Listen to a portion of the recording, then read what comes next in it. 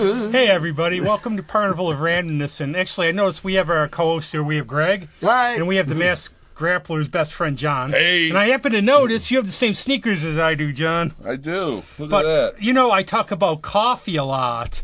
And I think, like, my personal blends are whatever I have. Yeah. But I would say this personal blend maybe should making me crazy. I am very thrilled to have my good friend Justin Lloyd from Personal Blend on the show. Rob, I gotta say that was a terribly punny intro right there. I don't know about that. I thought about this one. Usually I let him go. He is King Pun. Yes, but okay, we're done. Well, thanks a lot for having me. I really appreciate it. That's a wrap. Goodbye, everybody. So the one thing I wanted to ask here, again, we're very blessed in terms of we always have like these music guys, but how did you get hooked into ska, reggae, all this stuff? Because we don't have that as much on here. Oh man, I started ska and reggae interest stuff before I went to college. There was a ska band from my high school that ended up getting signed called the Miggities, and they've done some reunion stuff. They're back around, but I was this little kid that saw them play and was like, "What is this? Holy shit!" So I ended up getting into it. Went to college, and went full deep end style, and been into it ever since then. See, one of my things, as I say, my gateway music was I happened to go to a good old Night Flight there. Remember the day, guys, when you couldn't find music and you had to go look for it? Night and Flight. then Night Flight. They had The Harder They Come. Oh, nice. And I got the soundtrack, and you could go whoever you wanted on there. What a great record. I consider that one of my top. And then one of my friends got me Peter Tosh's Mama Africa. But then I asked my parents for Santa Claus at the time to bring me Bob Marley's box set. Oh, nice. And I just fell for it. And I think it's that kind of music, you get into it, you get into it. Did they take you to a counselor after that request? They wondered about that thing, that Boston fern I was growing in my room. Right. They wondered a lot fern. about that. The elves got it right and didn't bring you Julio Iglesias. They brought you Bob Marley, right? They might have been confused. They weren't too hip. No, and I had those black light posters I got from Spencer's. Yeah. So my parents were wondering. And I remember my mom, I think the statute of limitations is over. It's like, I didn't know you were growing marijuana in your room. You didn't ask, Mom. I even decorated like you said it was a Boston fern. You were growing that. This was many, many decades That's ago. a very aromatic fern. It's got a great bouquet. But I've heard now, I think John could play this more than Greg, and I definitely want to ask you, Justin. One of the things I've been hearing a lot from people on the show is how hard this stuff is to play. And now, it might be easy for you because you've been doing it so long, but actually my good friend Kev from Moondog's Barrel Age, they do a reggae version of What's So Funny About Peace, Love, and Understanding, and he says, like, the guitar part is the hardest song. Now, to go with that, I just saw Barry Ashkull, who's a really, really incredible jazz drummer at the Bop Shop. I got into some talks with people there. And Barry's whole thing about playing was you got to go for the feeling. You got to go for the feeling. Right. That's a sign. I think that's for anything. But I started talking to some people who drum, and I go, what I've heard is like doing the ska beat for a lot of drummers is really tough. And I think maybe because in a way it's simple and you think you have to do more, but talk on that. I have no idea. Well, it's quick and it's tight. I mean, you have to. I mean, from what I understand, I'm not a huge ska guy, so. I think John does a little more. So he's Well, I mean, I did a lot of ska with.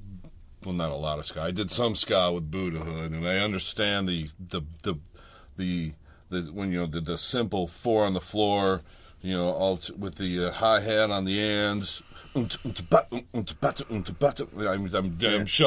with my. This is not a video forum, but we will stop now and I'll get some coffee cans and we'll start live. I think you hit on it right We'll there, be back John. in a second. We'll be right back.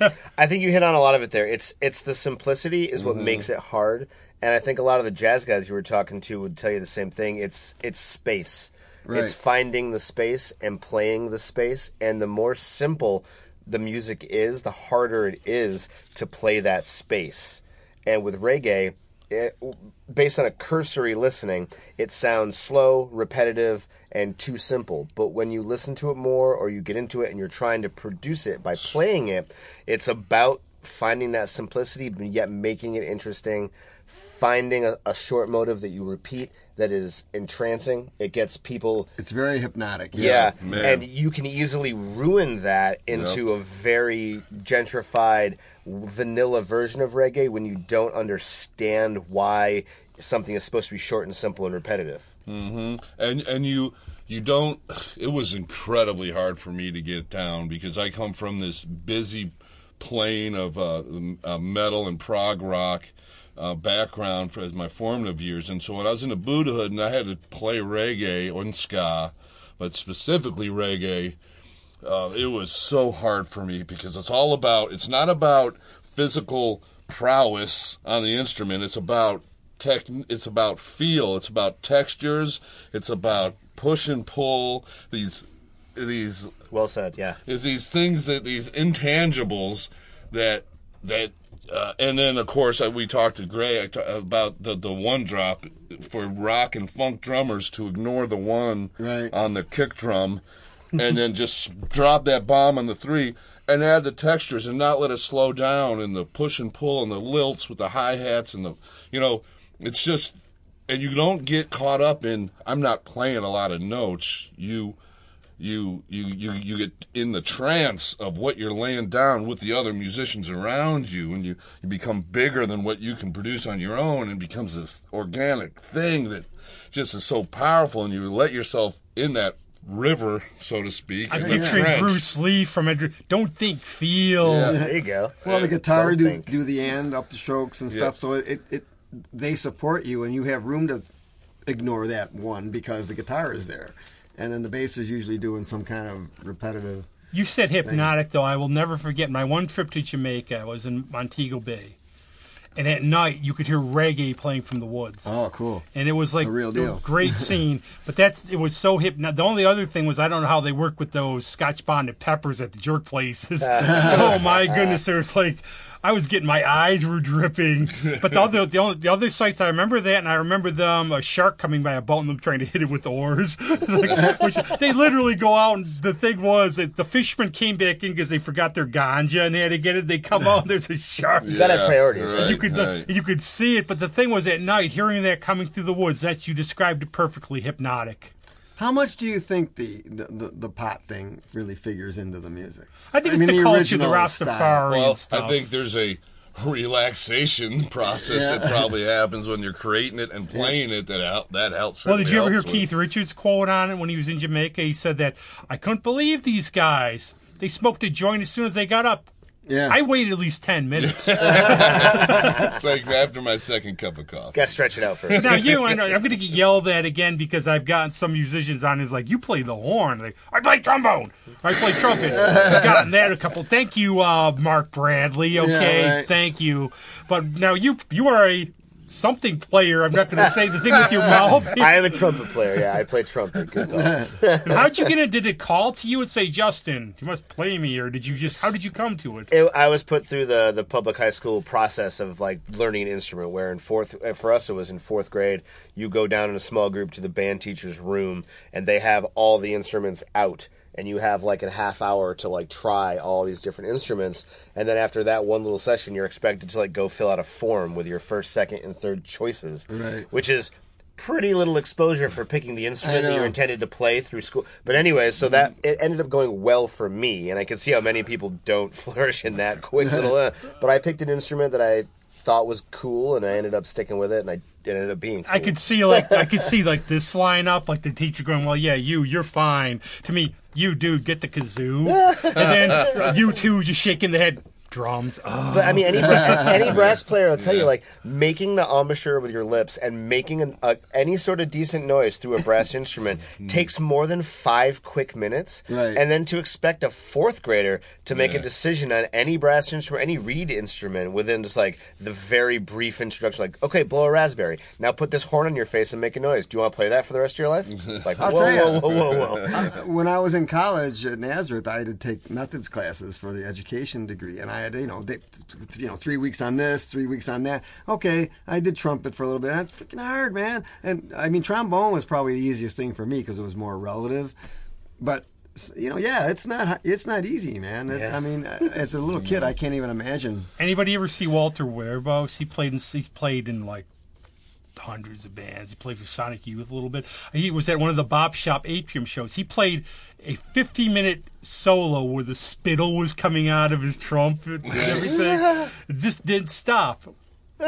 That's awesome. I had Chops a the question steel right about there. that with the COVID thing. I mean, are there issues with spit valves and things like that? It's like, Well, it's funny you asked that. I was just talking with John about this before the show, where it was like there was all these worries about the aerosolization of the spit coming out of the trumpet, Right. the bell.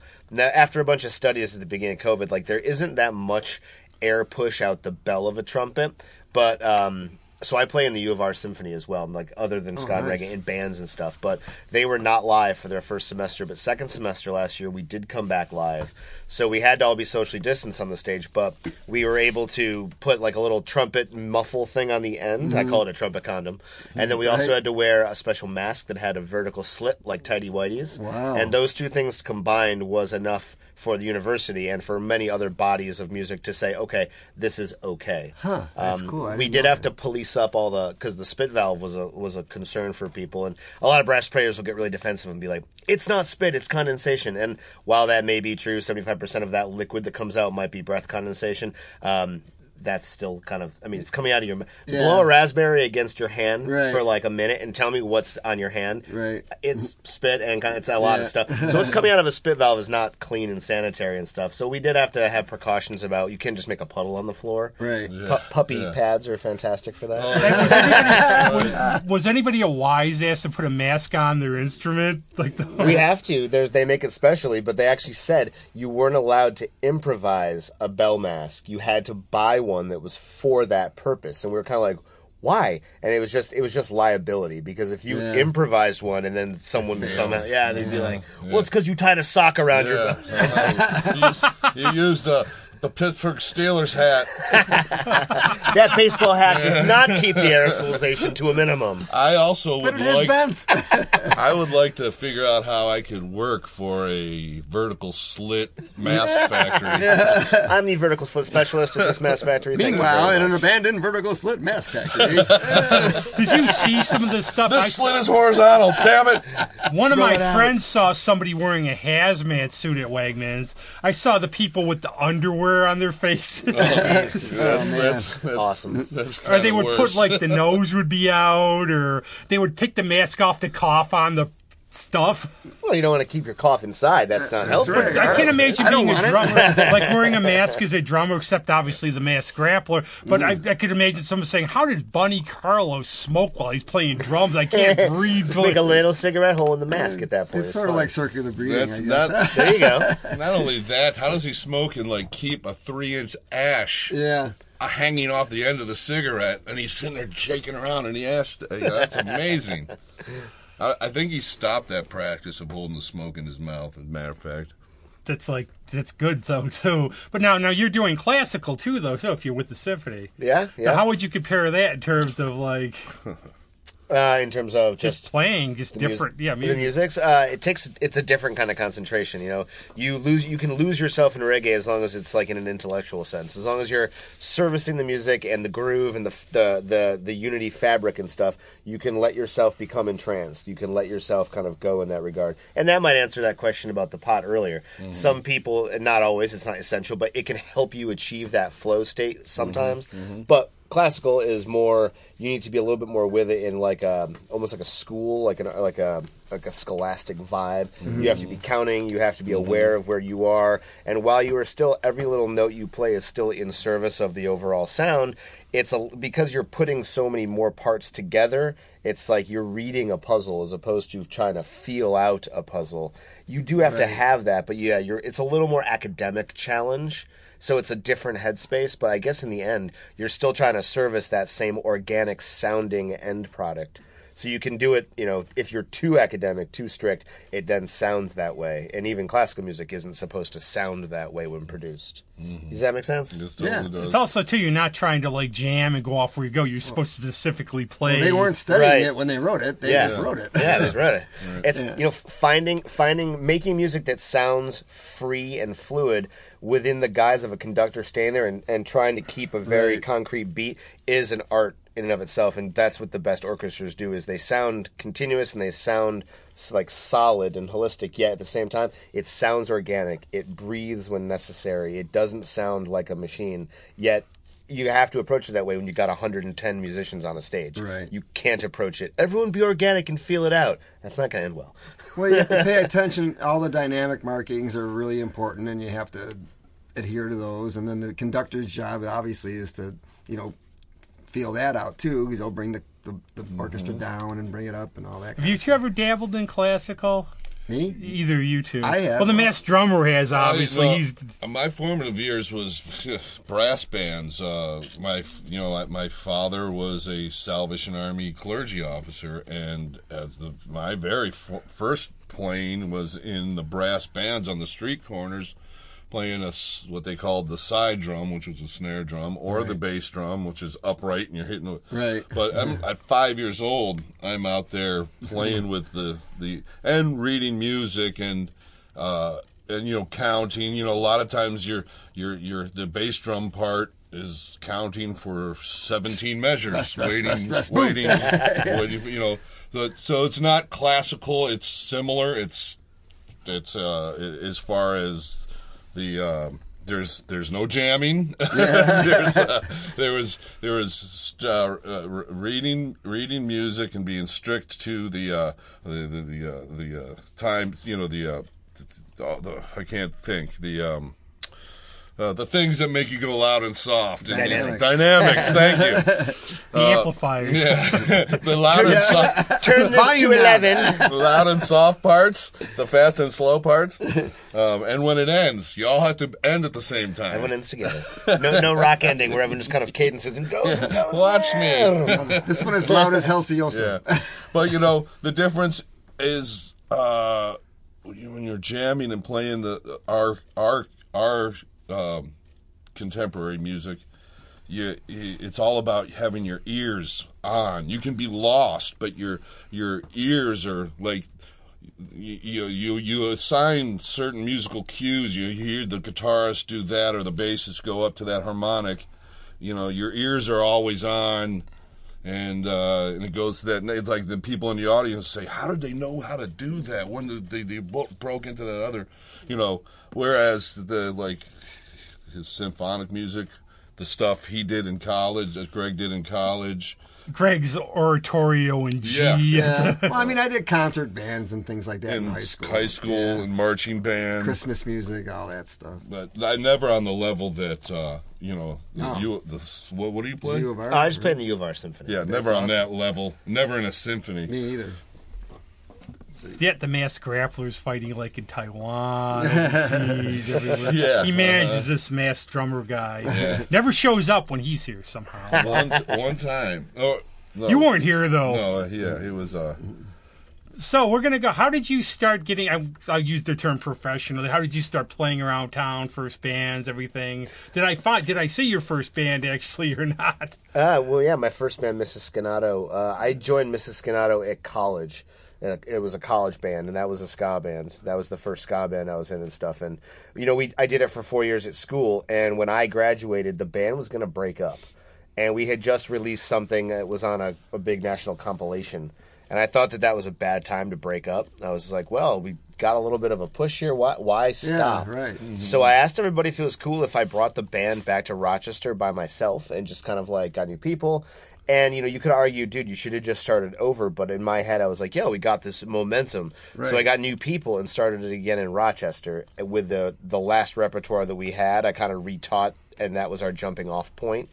So it just kind of kept the name and kept going, basically. That's how I got it here. And then from there, it just kind of spiraled. I would meet new people, get in another band that was somehow maybe in a parallel genre or in the same genre, the same scene. And I just kind of kept kind of networking and going. And everything gets pared down. You end up maybe joining too many bands, and you got to prove it back a little bit. Never. Wait, we all play each other's bands in Rochester? What? Yeah.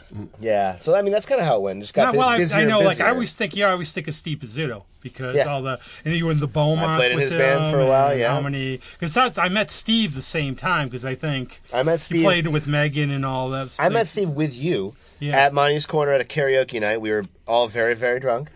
Not that any of us drink or anything. And Steve In came, those days, well, Steve came in to a busy karaoke night with a trombone, which at the time I thought he played trombone. Turns out Steve doesn't play trombone. He likes carrying it. Likes carrying it around when I've out done at that night. for yeah. years too. Oh yeah, you got your pocket trombone. He walks in, he starts playing a trombone solo in the back of the room to the song that's on, and I couldn't get over it. I thought it was the funniest thing ever, and I asked him to be in a band with me playing trombone, and he tried. And it was hilarious because he doesn't play trombone. I didn't know that. I tried to teach him a couple tunes. I was like, "Dude, what?" He goes, "Yeah, I don't play this." I was like, "Oh Christ!" But then I ended up being in his band. And then were you part of? Okay. I was in Beaumont's with him, but yeah, he has Five Head too. That's his ska Yes, band. Yeah. Five Head. But this is memory is foggy. Those were the days of the alcohol imbibing. Were you in one night band with him and Megan that night or not? I can't. We played at Milestones. He did like Stir It Up. You were in there, right? Yeah. I was very, very not in good shape that night, so I don't remember. I think that was the thing that I tried to get him to play trombone for. You did Stir It Up. I remember that song. Everything else is sort of blank. Yeah, that was awesome. That was amazing. So it was the best show ever. Yeah, we had a thing called One Night Band. It was Steve, Megan, you. I don't know who else was playing. It was at Milestones. Nice. And it was I think a that one-night familiar, band. Yeah. Yes. And it really was. We're going to have them on sometime on Zoom. You'll have to come on. Nice. It'll be fun. But yeah, the Beaumonts is hard to describe. I called it like Eastern, like Paris, hot Paris 30s music, sort of. A lot of it reminded me of like Elvis Costello style with like horns, kind of a horn-driven. I don't know how to describe. See, that's what I told Steve that. Steve was like, "Cool, I like that." What is the origins of ska? Is it England or is it? Ska is the precursor to reggae. It actually came out of Jamaica before reggae came. Oh, okay. Reggae evolved from like early ska doesn't sound like what people's minds go to nowadays. It goes there's to a name for it. The Scatolites is the first ska band, but before them, there were studio musicians in Studio One outside of Kingston, Jamaica, okay. and there was only singles being recorded, and they had a single group of musicians that were playing backing for all of these singer-songwriters that were coming through. And they ended up getting together and said, "Hey, why don't we just form an actual band?" And they were the first ska band. Oh, wow. And I'm going to goof this up, but I mean, this is how I think sometimes people don't appreciate it. didn't know Because that. say, name the best drummer. Let's say Buddy Rich, Neil Peart. But who would say Tony Nibs? Me. I want you two do know, don't you? I don't even know who he is. No. Get out, leave your I don't- drummer. But no, hey, he's the that's drummer why for the I come here to Scatolites. learn stuff. Yeah, see, now you know. But I think he's one of the best drummers there is. And nobody, but if you mention his name, you're going to get like that niche person who's like, yeah. I will look him up. It's interesting because then ska, a lot of times it went through what the people refer to as the different waves of ska. And so ska started in the mid-'50s, really. It was when it started to emerge. It came from Jamaica with a lot of different influences, mento and calypso music, with influencing these musicians who were jazz musicians with the influence of the African diaspora, and they got mento music going on and stuff. And then what they were doing is they were hearing radio transmissions from the south coast of the U.S., and they were covering R&B tunes with this unique mento influence, African diaspora influence style, and that was the syncopation underlining covering R&B was what created ska. And it went on for a while, and it was very optimistic because it was during the initial time of Jamaican independence. And so people were very optimistic and they were hopeful. And then as the next 10 years happened, and it became very obvious that the hopefulness was unfortunately misplaced. And a sort of more of a realistic view of things, the shantytown around Kingston had not been taken down. Right. Those people did not get the jobs they wanted. It started to go more towards a rock steady and then more into reggae, which is defined by a different bass line, mainly different content as well. More political, more realistic, more protest maybe based. The early ska stuff is lighter, it's more hopeful, it's more optimistic. And Is that why it's fairly joyous? Kind of, sounding? yeah. I mean, And then it went with immigrants, the immigrant wave to England. It went with the Jamaican immigrants to England and kind of settled in the West End in London, and it went from there into the second wave, which is what everyone knows. That's the 70s, specials. That's Madness. That was one of me for I was going to like, say I have a specials album. That's I like second them. wave. Yeah, That's what okay. people call. Did you get it when it was on sale? No, my neighbor This gave specials me. is on special. But my neighbor gave me a bunch of vinyl, and she goes, "Oh, you might like these Buzzcocks, the specials. Don't be all messing this around." Cool Yeah. stuff, all this neat stuff." That was one of my big like jazz fest. I would have like Moselle, but I remember like one of our friends come up to me. The Scotalites are playing, and it wasn't obviously it wasn't all the originals, but still They're played. still playing. There's only, I think, one guy who is the original. But they're still playing. They've kind of subbed everyone out through now, but they're keeping it alive. It's more You of could like hear a- from the reggae kid, like with Marley. That's where I remember when we used to sit in a government yard in Trenchtown. You would go get the history. You knew it was protest music. But that's one of the things, like saying Skenato and ska.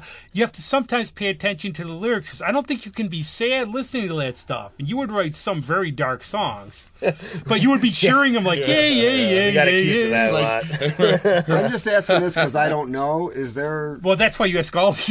It's like, is there a meaning to the actual word ska? Is that from some There's other word? or different interpretations of where that came around from. A lot of Good people question. think I don't know the- it's descriptive of the sound the guitar makes when it's playing the chucks, when it's playing the offbeat. Some people call that chucking or skanking. Yeah, okay. And the Yeah. dance you do to ska is called skanking. So a lot of people say the ska is meant to be an alliterative, like the chick, the ska, Oh, okay. ska Yeah, of the cool. guitar. That makes sense. And I don't know if that's true or not. It just it sounds good. It's good enough for this. It makes sense, I guess. But I've seen how you've grown over the years in terms of music too, and I think you've had like, especially when Skenato became Burn It Up, it got to a more little like punky edge to it. I would almost say. I don't Yeah, know if we that's, went like, all the proggy. best word to describe it, or No, proggy a little bit. Kinda. We ended up getting the lineup that was for the last 6 years of the band was heavily influenced by. We had two guys out of Eastman. We had Evan Dobbins and Mike Frederick out of Eastman who were heavily influenced with cutting edge jazz and things like that. And then our singer Joe was very into like 90s alternative and hard rock and stuff. So all that together meant we were making the last 2 or 3 records were basically ska records for the kid in the back who's wearing a Dream Theater shirt. Right. And it turns out you can't make a touring audience based on that kid, but we had a great time making those records. Did you ever have the idea with Mrs. Skenato doing something along the lines of like Iron Maiden with Eddie and having like the figure? Not really. I was Don't just give a every fuck. time I was always looking. I was always looking for that during your show. I'd have me come out in a dress. No, we should have. This is her. This is actually her, everyone. It's But this did is anybody her. ever ask you that question though? Was Mrs. Skenato Oh, like yeah. Pink Floyd or like Monty Python? I always make a joke. It's the easiest interview. Where's question. Anonymous? Yeah. Who's anonymous? Yeah, when we were still an active band, it was always the easiest interview question because everyone could. It was like the layup. Which one's pink? Where'd the name come from? And then the answer. It was like almost like a set piece, and it was the best way to open an interview. Just describe, Unlike my dumb coffee joke. it works. Well, one of my things too is like my brother's band New Math. They became Jet Black Berries, and I asked my brother one time, "Why did you do this?" And he said, "Well, because our sound. They early on, I think they sounded like Eddie and the Hot Rods a lot, but their sound changed a lot." And they said, "Well, some of the music we're doing, the sound sounds different, so we thought we'd have a different name." And is that one of the reasons you changed up the name and everything too? We changed up the name because we were right before we ended up stopping playing. We were showcasing for some different labels, and the general feedback was that times it had changed enough is that none of the labels were interested in signing a band with a ska pun in the name. And it was totally the wrong decision, but we did it out of pandering.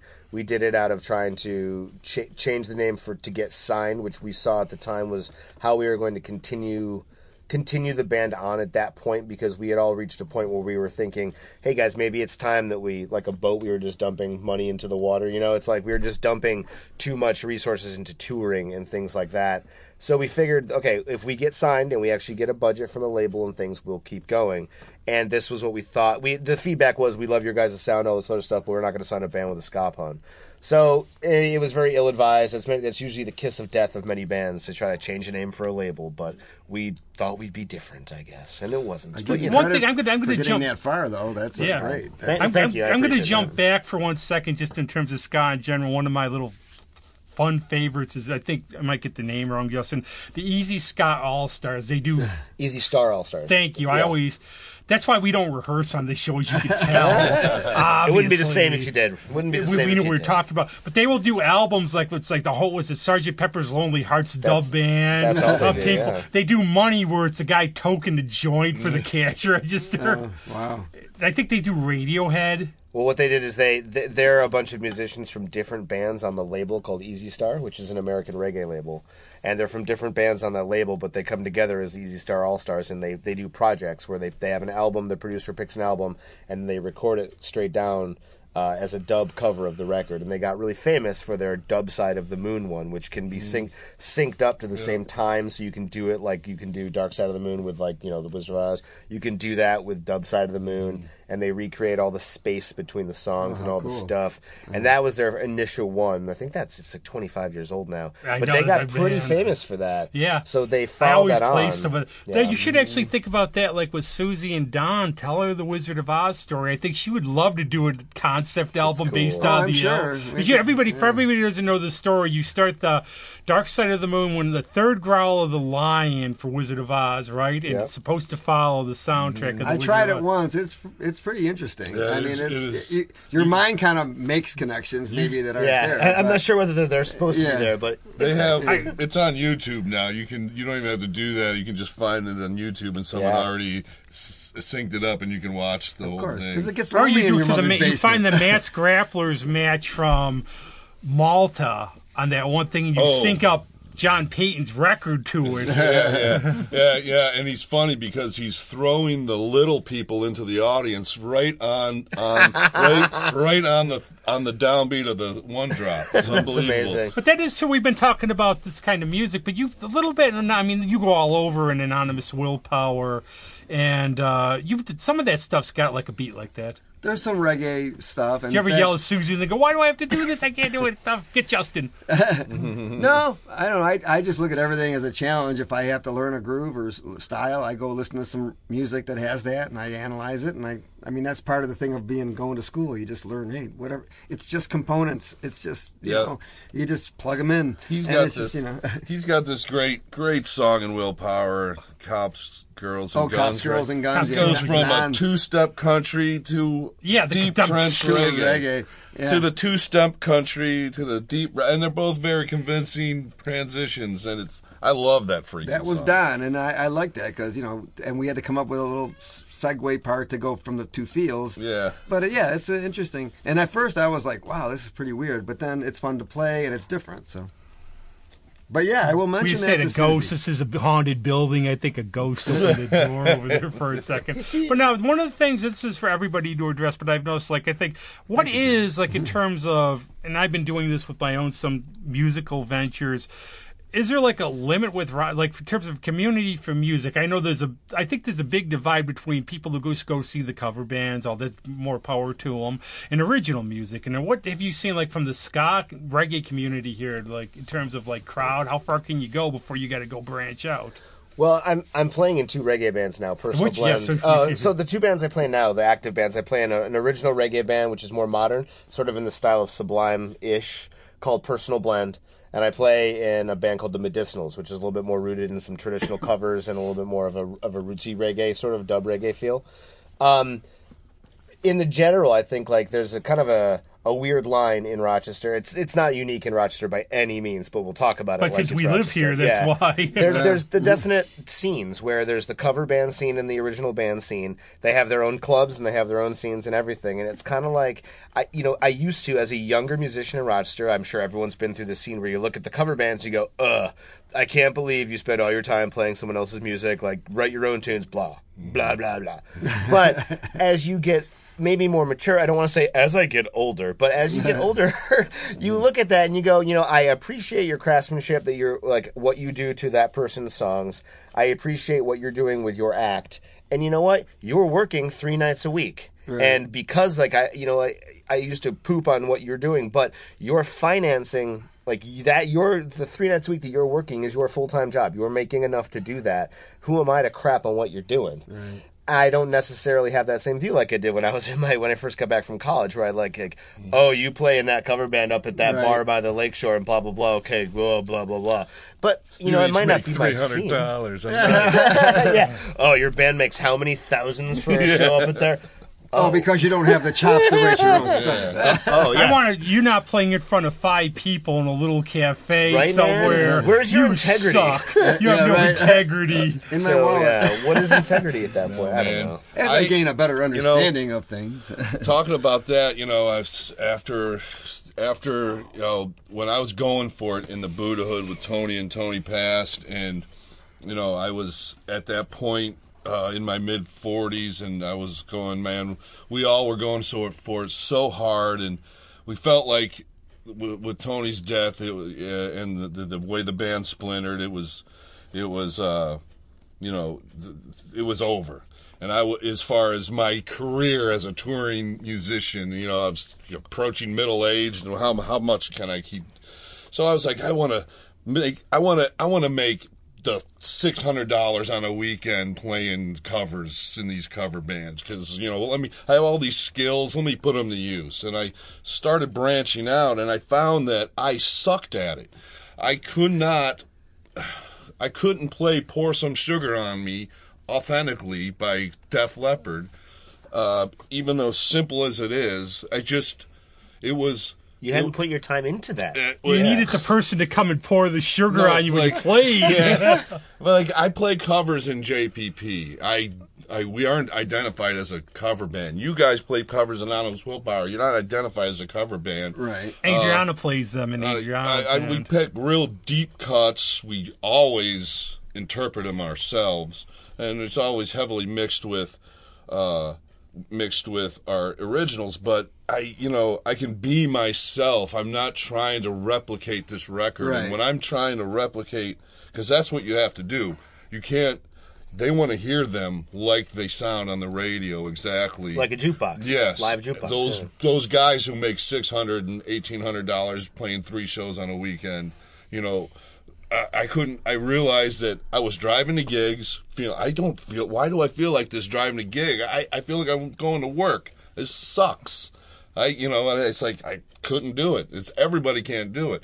I feel like I'm pretty accomplished on the drums, but man, that through some kind of challenges. No, and you did did you do Games Without Frontiers? I think is a cover. For Skenato, we did a cover I think I really like that. I mean, That you could pull out. You could pull out songs you enjoy.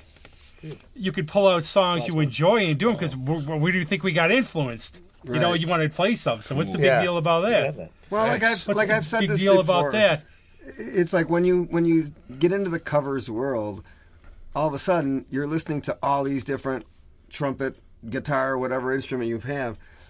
All of a sudden your style doesn't always go with what this person's playing that you're trying to copy. And you go, and then you have to step back and go, wait a minute, now my approach is this, his approach is this, and you learn different ways to come at something. And I don't know, to me it's a learning experience. And like this other band that I'm in now, In the Mix, we're doing a lot of like rock stuff, Journey, Foreigner, a couple things, Pat Pan, whatever, all that stuff. But I know there's a fill coming, and I do a fill in the style of, but I don't play the exact fill. I just play, okay, this has got to be exciting here, this has got to be more restrained here, so I just come up with my own things, but they're in the right place. So, I mean, sometimes you got to just make the compromise and say, I'm going to just get my style in here and let it roll. Now, you have toured a little bit. Did you tour with Less Than Jake or somebody that you opened? You were on national tour somewhere, weren't you? Skenato did 4 national tours before we ended up calling and how was that? Now, what was it like going on the road? And how? One thing I've always liked seeing a band I know.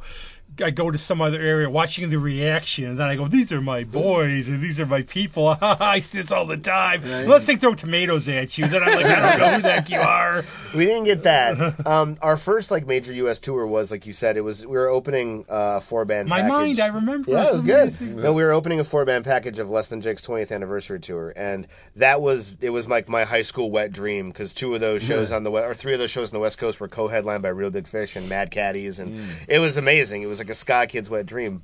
But the only thing I gotta say is, unfortunately, one of our kind of reality checks was we had gotten into this thing where we were writing in our rehearsal room and stuff in our own bubble of a lot of I alluded to that, ska music for the kid wearing the Dream Theater t-shirt. We have a ska tune in 7/4 time. That's cool. We thought it was cool. You play that for the 15-year-old less than Jake crowd. We got a bunch of looks like we had two heads and stuff for a while. But then that's not to say there's anything wrong with them or wrong with us or wrong with the scene. It was a little foreign and it was a little rough. No one had ever heard of us at that level before and stuff. But we went back around and we did a whole direct support tour for the Mad Caddies, which are an eclectic ska band which make use of Dixieland jazz and bluegrass music as interludes in their ska and reggae, and it's their audience. Yeah, they're really cool. Very, very cool. You guys are going to steal that idea. I know you are. And when you rehearse it next, go, Susie, done. The wheels are turning. Texting right now. We got a little more. Yeah, we got a little more like head nods from that crowd. They were a little bit of an older crowd, and they were okay to take left turns with us very abruptly. Yeah, then we did a full U.S. tour by ourselves, and we had a very mixed reviews. Some people were into it, and other people are kind of like, "What are you doing?" That happened. But okay. I think you have to. This is going to sound like the way I'm going to word it, but you have to expose yourself. Oh, baby. Music wise, because some people, my view, I always try to push local music, and I tell people ask me, what do you like? I ask them what they like. I say, well, some bands I can't describe, they're just good. But, okay, you know what you like. Go see something else you don't know, because you may like it, and it's not going to hurt. But, Rob, that's scary, and when I want to leave my house, I want to know what I'm... No, I'm sorry. It's true, though. A lot of people, you don't know how many friends of mine, like I had a friend a couple of weeks ago, I said to come to a show, and he's like, well, there's an Eagles tribute band playing I'm going to go see. Why don't you come to that show? Good, because I know all the songs by the Eagles already. Like, yeah, but I want to hear them and sing along to them. But I remember seeing your show, one of the first things I saw was, look at these awkward dudes dancing funny. I fit in perfect, man. There's a couple of fat guys here like me dancing around, these are my people. Nice. But when you play locally, too, these are your people. But when you go to, foreign areas, you don't know. It's the unknown. How are you going to be accepted? But how is it, too, then, when you might have some people come up to you and go, dude, do you have any CDs or anything? That was awesome. That's when you make that connection. You got to carry CDs with you. Yeah. You got to back in the day, this was still CDs were still more popular, even though they were on their way out still. So, yeah, we had tons of merch in the van and just always tried to have a nice merch table and try to leave an imprint somewhere. Try to leave 10 people with your CDs so that next time you come around, maybe they'll bring 2 friends each kind of deal. Yeah, because I think I've been really deep into this topic about building an audience, and I think we all hit our max here, where we see, I love all the people coming to the shows, but it's the same people, and the question of how to expand is just you got to somehow find out how to move beyond the boundaries of Rochester, and we have a big market compared to a lot of places. Yeah. The diversity of music here, too, is incredible. I like to look at our areas more than just Rochester when you're talking about original bands, because you end up getting into the pond is too small for the original music scene in just Rochester. We're this cool metropolitan city, top 30 by population, cool. But when it comes to the live music scene, it is 5 or 6 clubs and a pretty small circle that are people that are willing to do what you just said. Chance it on an original local band when there's the Eagles cover Well, I've got band. that now, too. I go out and the first thing, it's like, hi, I'm Rob. Want to be on the show? That's to do with how... I had the one, our friend Frank, who will be here sometime soon. He had some problems. I remember when I met him, it was at Caverly's. I'm hanging out with my friend John Adams. He goes, hi, Rob. That's a cool bar. I'm like, who the heck are you? Yeah, we have a vacuumer out there. Okay. It's a ska band, right? But It's a ska vacuum. It vacuums on the offbeats. yes. But so he comes up to me like, how do you... Oh, I never met you before. He goes, oh, yeah, everybody knows who you are in the music. Like, jeez, where's my royalties? But, you get a rep being on the scene. Yeah. Yeah. But it's kind of strange like that. But I think we do that. We try to expand. But I just think, exactly, you have to do... Some people don't... I like to draw a circle, a 4-hour circle around Rochester, and that becomes more of the metropolitan scene, the greater Rochester scene. Because if you were in New York, that's about the number of people. You would have more of an audience. You'd have the greater New York area. So you look at Rochester, but then you got Buffalo, Syracuse, Ithaca, Canandaigua. If you're willing to go across, you've got Toronto, you've got other stuff in Ontario. Not for now. But more in general. And you can even push 5 hours to Albany, and you've got Erie, Pennsylvania, and you've got the stuff on the northern, southern tier, the northern part of Pennsylvania. That's the market you got to look at as the original band, and that sucks. You've got to drive 4 hours for some of it. But our pond is just too But small. you know what? I find that very mystifying to me that people don't want to do that a lot of times. Oh, I don't want to go that far. It's like, okay, you really think you're going to get what you're going to get or what you're trying to get just by playing for your friends and No. everything that's like No, 15 I- minutes from your house. I it call ain't it gonna road happen. trips. Like, I'll go within 4 hours. But, like, I had my thing where Michaela played at Hollow in Albany. Pearl Street. I'm like, where have I been? Let's go. I get to Albany. My car breaks down on Pearl Street, and I had a AAA. And you're 3.5, 4 hours from home. 3.5 you're like, great. hours. Like, I'm like, this is really fun. But I used to love to go on those little road trips, like to Weedsport. And like I said, you're the alien seeing bands you know and digging like the people who haven't seen them before. But you got a new crowd, and that's all those people that you. And if you're playing a few minutes away from them, let's say you're a half an hour from Weedsport, and so all the people you met at Weedsport they'll drive a half hour. So your audience, you can kind of grow it that way. Let me give you an example. I was just camping last week in the Adirondacks, somewhere where there's no signal for my cell phone. I know it. Perfect. One radio station that came in on the radio called North Country Radio was an NPR station. And they had, I would be able to catch news in the morning, the weather, and then they had interesting stories.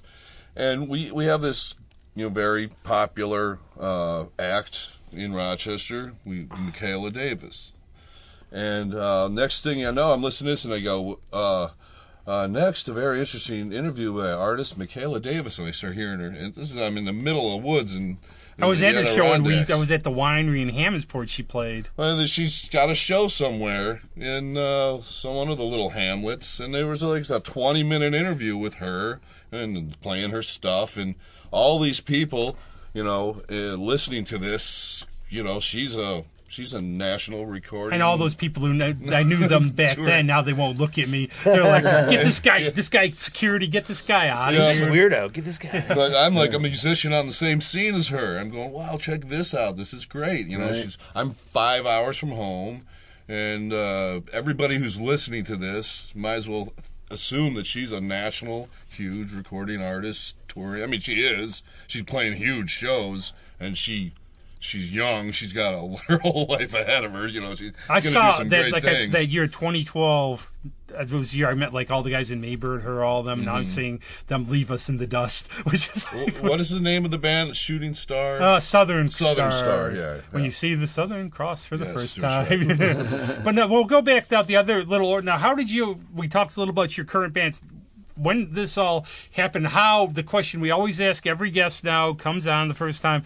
Then COVID hits, and how did you deal with this bullshit? Then COVID hit. I was talking to John about this before we came in. It's like both of us play, and this is almost the definition of ska and reggae scenes, right? We don't play in a power trio, or like you can be in your rehearsal room, everyone in the corners and stuff. Like I play in a 7-piece band with 2 horns and a keyboard and everything, with 3 vocalists. We're on top of each other. That room is full of aerosols and stuff. So Yeah, basically, right. we didn't rehearse for over a year. None of my bands did. Did you ever have one of my friends put a Facebook meme up that's really funny about. Did you ever have one of those stages where you were doomed with all your members because it was like for 3 people? Oh, so many times. Oh, we've done some of the most creative things you can imagine with, like, where do we put the horns? Put the horns up in the balcony. The keyboard player's going to stand on the ground in front of the stage, and I don't know. Like, we've done crazy ass things to get 7 But how guys did on some of these stages. you mentioned it. How did it come? Now you're from Skanao, Burning Up. How did it finally come? You doing these bands, and what have you been doing? And explain everything, and we're rolling. So I joined Personal Blend because on the waning years of Skenato, Personal Blend was on its way up in Rochester and was kind of this up-and-comer young... It was percolating. Percolating. It was bubbling and churning. Another coffee reference. Hey, coffee! So they asked the trombone player, Evan, and myself from Skenato to sit in a couple times. And we were always crossing paths and not getting able to. We used to have Personal Blend open for us a lot. And finally we did. And then immediately afterwards, Mrs. Skenato broke up. So I ended up just kind of continuing to guest with them for maybe 3 more shows and adding a tune or 2 each time until it was finally... They didn't have a horn section. And they had a friend... who his name is Luke Perry, who plays trombone. He's like my co-brass player now. We play in everything together. He's also in the Medicinals with me. But he wasn't officially in Personal Blend either, and it just became the right time because I was out of work suddenly and things, and they wanted to add a horn section. So instead of just having us guest, they asked us if we would join as a section, and then we slowly spent the next 6 months adding horns into the existing repertoire. So that, I don't know if you guys have ever been in bands where you add something like that, but some songs needed to have space created for a horn line. Other songs you had to decide that would hurt the integrity of the song, so you had to have horns horns as keyboard or horns in this background section and not mess up what's going on. So we had to like really examine each tune. So that was a whole process. But then Personal Blend became like my main focus, full-time band. And then my buddy Will McKenna, who runs the Medicinals, reached out when he was putting that band together, and he said, "I'm putting together a reggae band from people that play in reggae bands all around Rochester and ska and stuff like that, and it's everybody's second band is its vibe. It's not meant to detract from anything. When everyone's got the time, we're going to do hopefully bigger shows, festival shows, 5 a year sort of thing, not once a weekend. Right. So there's time for that. That's a good plan. That'd Yeah, it be was for great, like you two putting together like I would just call them your like Ringo Starr all-star bands where you guys get together to play like some various things together. Let's just do it, dude. Let's just play this. Let's just do something like this or a tribute or something. We got together originally he's now passed, but his name was Dave Burness. And Dave Burness was a local guitar player and a very, very influential guy in the reggae scene. Spent a lot of time in Jamaica and really lived reggae, lived that lifestyle purely and truly. And he was sort of the focal point around Medicinals. The band ended up getting together originally to play music for and with Dave. He ended up passing away of cancer. But in his waning years, he wanted to play music and he wanted to be a part of a live thing. So it started off as more of a jam session to play with him that became an act kind of thing. And after he passed away, we do it in remembrance of Dave in a positive way, not in like, oh, let's all be sad now, but in like, let's celebrate why people make music in a bigger sense. That's awesome. Yeah, the joy of it. I mean, that's one of the things I bring on here is I think it brings people together. Yep. Can I ask John a quick question? Sure. I wanted to know, being a drummer and all. Well, you would have to know about that. Well, no, because I can't imagine starting a band. Okay. Yeah. So, I mean, I did it once and it was tough. I had another guy that I collaborated with, but that was the one out in California, 80s and all that. But so how did you actually go about, what was your concept and what brought you to starting JPP? Well, like I said, I left Buddhahood and tried the cover band thing, and when it didn't take long to figure out that's not what the hell I want to do with my skills. I with Buddhahood, I had world beat music, Afro-Cuban, ska, reggae, funk, rock. I had all these things that I like satiated me, and how am I gonna?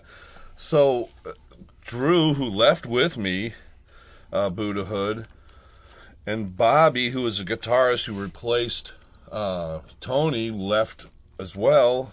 We started just piecing this stuff together. I got my percussionist friend Jim from Riff Monsters.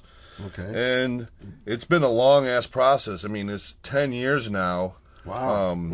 And as far it was 2010, and then 2014 my brother passed. And that's when I quit music. So it's 2014 to 2017 was a dead period. Started back in 2017, but it's been with the help of my friend. I haven't done it alone. It's not, but my main dude Drew, we were partners.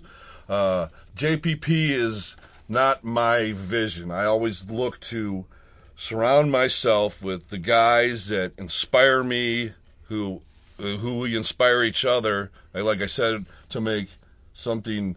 When we're collaborating, I don't come down with, okay, this is the ideas. Okay, I want you to do this. I want you to do this. It's not the name defies the band really. The name is because we couldn't come up with a name, and I had grabbed all these people from my past life. Narcotic Lollipop, yes. I'll give it to you. I love that name. I wish you could have it. I've been dying. Yeah. I told Josh Nesky, Maybird's perfect. Do an instrumental called that. Yeah.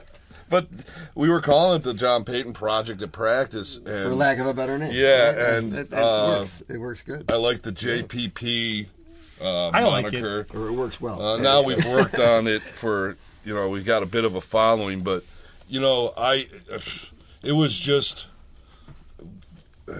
dude, the years of meeting the people, and it was a process, man. It was a couple. You know what it sounds like? It sounds like this show in a way too, because I think the thing that brings it together is chemistry and everything. That I think we get people who just like coming on and talking, and we get the good vibes, and I think you have to find chemistry. Pure And I think that's the thing that works with all the band stuff. And the other thing I'll go about, I know the one thing, Greg, come on. You want to start a Billie Eilish cover band. I do. Oh, I do. And I want to meet her and all kinds of things. You know, you want John in the green hair wig. I'm going to sit in a dark room and paint my eyes. You want to look black morbid. You want to look depressed and pouty. But the one thing these days, too, I think, number one, the recording process, obviously. Senior Citizen Band. But number two, you can get everything. But it's like a double-edged sword. You can get your music up, but there's so much out there, but you can get it out. Yeah. Like, we get people, like, listen to the show from Toronto and stuff, so I don't know how they find it. You know, it's like, it's weird. Like, people. Because you're so popular. It's because you're so engaging. Great, it's these two guys. Well, eventually, if you do something long enough, I mean, it's going to get around. Yeah, it people, just takes a man, long I'm time. bored. I'll go, okay, I'll listen to this crap. Yeah, but we were grinding, dude. The JPP was grinding. Those first 4 years, we were playing, and then I didn't realize the following we had built because we weren't drawing great. We were drawing average, and then my brother passed, and I had nothing left for music, and I was officially retired. I'm going out in those 3 years, and people are asking me, where is JPP? Where are you guys? And I walked into Three Heads Brewing when they first opened in 2016, and the owner, Jeff Dale, one of the Three Heads, who I didn't have a personal relationship yet at the time, I was coming in subbing percussion for Buddhahood at a show. That's what's going on. And he saw me coming in, and I said, I'm with the Buddhahood. And he says, I know who you are. What's up with the JPP? When are you guys coming back? And I go, I didn't know. Get out the calendar. And at that point, I started dabbling with getting it back together. Most of the guys Bobby Olson wasn't into it yet, so I had to get another guitarist, but we came back, and then 2000, we just grew and grew. I lost all our momentum last year, but Everybody did. Everyone did. I don't think you're alone. It's just a grind. Now we have a draw. I hope it. I'm going to find out if we still do. But it's just how you build an audience, like you're saying, man. It's a grind. Sticking with it is half the grind. battle. Yeah. Speaking of which, can I do a show plug, Rob? Yes. We're getting down now. This has been cool. Everything we want to do, that's what we're all about. Our thing is plug. So I think JPP's actually got a show coming up. First plug. Well, no, you're special, so you're last. He's just a worthless co-host. Man. So we'll get him out of the way. Yeah, we returning to one of our favorite haunts, Friday, July 30th. I don't know if this will be aired by then, but yeah, we're going to get it on next okay. week. At B-Side in Fairport, we were doing really good there, and then we have a lot of shows coming up. You got the one I'm going to see. My buddies are playing opening for you, Kim and Roy Style Jukebox. The very next week. You're playing at Photo City. August 5th at Photo City with Jukebox Riot. We got another show coming up at Three Heads on October 2nd. We have. I'm going to forget somebody. No, with Johnny's Pub in late August. Nice. Ben's Barn Bash. Is that for real? Come on. Yes, He's it a is. masked grappler. It sounds like someplace the masked grappler would have the ring putting guys through glass tables or something. Yeah, I was with bummed, man. light tubes and barbed wire vinegar. on fire and stuff. Hey, Greg, you got to be all around. I know. But Ben reached out to me, and I tried to get a couple bands interested, and they're like, "Nah, I'm not going there for no money. No, those are stupid times to play." It is and a I'm like, great okay. thing. It is. It's a blast. I'll give you one quick story. There was some now, maybe one of you wouldn't know. There was a place in Pennsylvania, a guy at a festival. My friend went down there, and he said he was a little worried because the one thing, he walked by two guys, and he said, the one guy said to his friend, I think the acid's wearing off. You can give me my axe back. So I would be worried about that. I would be worried about going to one like I stayed over that thing one time when I played there. And he has a big breakfast spread the next morning. It's great. You eat and you go home. Nice. Awesome. You're playing all over too, Greg. Yeah, I got the 23rd of July. I'm at the Spirit Room with this Latrice Fulton, who's a soul singer. and that's like a thing. And then I got the 24th at the House of Guitars with the Anonymous Willpower at 1 o'clock. We hope, because it's cool. been pouring at those who lately. knows? We'll see. And then I'm supposed to play the second part of that day with Brian Lindsay at Marge's. So if it rains, there goes the budget. The whole Blame it day. on Meg Williams. My friend Meg was in. She was supposed to play. She said she brought the rain. They had to postpone. But now, that's what we're all about, the pros for our main guest. What's coming up? And then what are you going to play afterwards? Oh, Talk thanks. about the album. So I don't have a proliferation of shows coming up. We kind of kept it kind of Keeping light. it light but special. Light but special. So, Personal Blend, we made this decision where everyone is kind of adding to the cacophony by all cap posting, new shows, we're back. We decided to kind of wait for the first initial speed bump of show announcements to come by, and we're holding off until October 22nd, where we're doing the Personal Blend Holiday Spooktacular at the newly managed and newly released club at Water Street, because Water Street Musical is starting. back. It is back. They have new management. They have new sound systems in both sides. Things are redesigned. It looks beautiful in there. So Personal Blend is going to have our first show back. Friday, October 22nd is our Personal Blend Spooktacular with two amazing local bands, The Sideways and Turkey Blaster Omega. And that's going to be really cool. Is Roman still there doing sound? I don't think Roman is there anymore. No, I haven't seen Roman around. Are you going to have any costume specials or any of that kind of stuff? There's going to be lots of cool special stuff, costume specials, trick-or-treating, alien attacks and stuff. It's going to be pretty cool. But also my other band, The Medicinals, is playing. I don't know if this will be out by then, but July 22nd at Party in the Park. So we're direct support for Southside Johnny. Adriana Noon, to do an own plug, I guess we're going to open for the Almost Queen Oh, nice. on very August cool. 5th at Party in the Park. Cool. I'll be at Tommy Burnett's birthday bash August 1st, if anybody wants to go to that, at Marge's. Well, because you're there, yes. I'm going to be his can drummer guy, so whoever wants to come up and play. I'm afraid to go. I love Marge's. I love Fran. I love Marge, but I love Fran Beth. But the thing is, every time I say I'm going to go, it starts pouring. So no, I'm not going to that. right. Or the I Square shows, because every time I'm going to them, it starts raining. So I will not be going to them. Well, Get an reverse alternate psychology. personality, get a mask with a cape or something, alternate My Billie personality. Eilish and go there. personality. I'll damn what's left of my hair green. I like it. But now, what are we going to play from your current? Talk about the CD. Let's play a tune from Personal Blend's Heavy Currents. We put this out right before the pandemic, a year like the winter before. So it didn't get much. It's been out for a while, but didn't get a whole lot of legs. And where can we get a hold of you for this stuff? If we want to get one, you have a page, obviously. Yeah, Personal Blend on Facebook and everything is the best place to find that. And I'm on. You can always find me on Facebook and everything. So yeah, why don't we play the first track eventually called Taxi? Taxi's a good one. Yeah. Is it ever been like? No vertical slip. And we have one guy putting his freaking weird mascot over here. Well, we gotta so make we're a going to hear. bumper sticker. Thanks, Justin, for coming on. Thanks, you two clowns, Thanks, goofing guys. around. Hey, and we're going to hear man. Personal Blend Taxi. Check these shows out. Thanks, bye. I gotta go find me a vertical slip mask. Won't you come and take me?